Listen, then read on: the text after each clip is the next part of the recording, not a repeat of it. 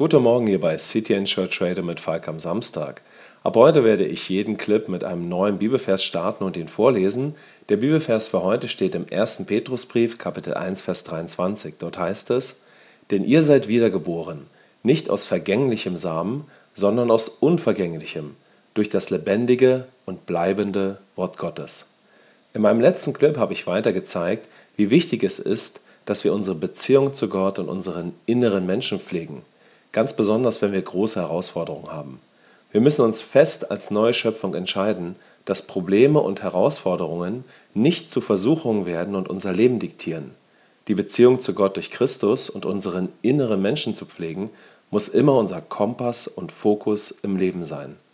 Wie kannst du nun deine Beziehung zu Gott pflegen? Genau, durch deinen neugeborenen Geist. Um mit Gott eine Beziehung zu haben, musst du seine Natur in deinem Geist haben.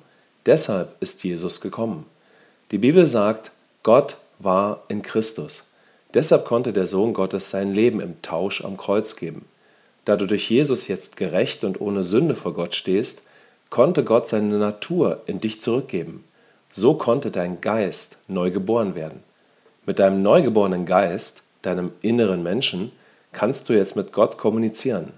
Daran erkennst du, wie wichtig es ist, dass du jetzt deinen inneren Menschen pflegst. Denn wenn du deinen inneren Menschen nicht pflegst, durch ihn entscheidest und lebst, wirst du deine bereits vorhandene geistliche Beziehung zu Gott gar nicht aufbauen und pflegen. Also achte auf deinen neugeborenen Geist, deinen inneren Menschen. Denn du als neue Schöpfung bist es ja, der tatsächlich jetzt mit Gott kommuniziert und die bereits aus Gnade geschenkte und vorhandene Beziehung pflegt und aufbaut. Mit diesen Aussagen möchte ich dir also zeigen, dass wirklich du als neue Schöpfung jetzt die Beziehung zu Gott aufbaust.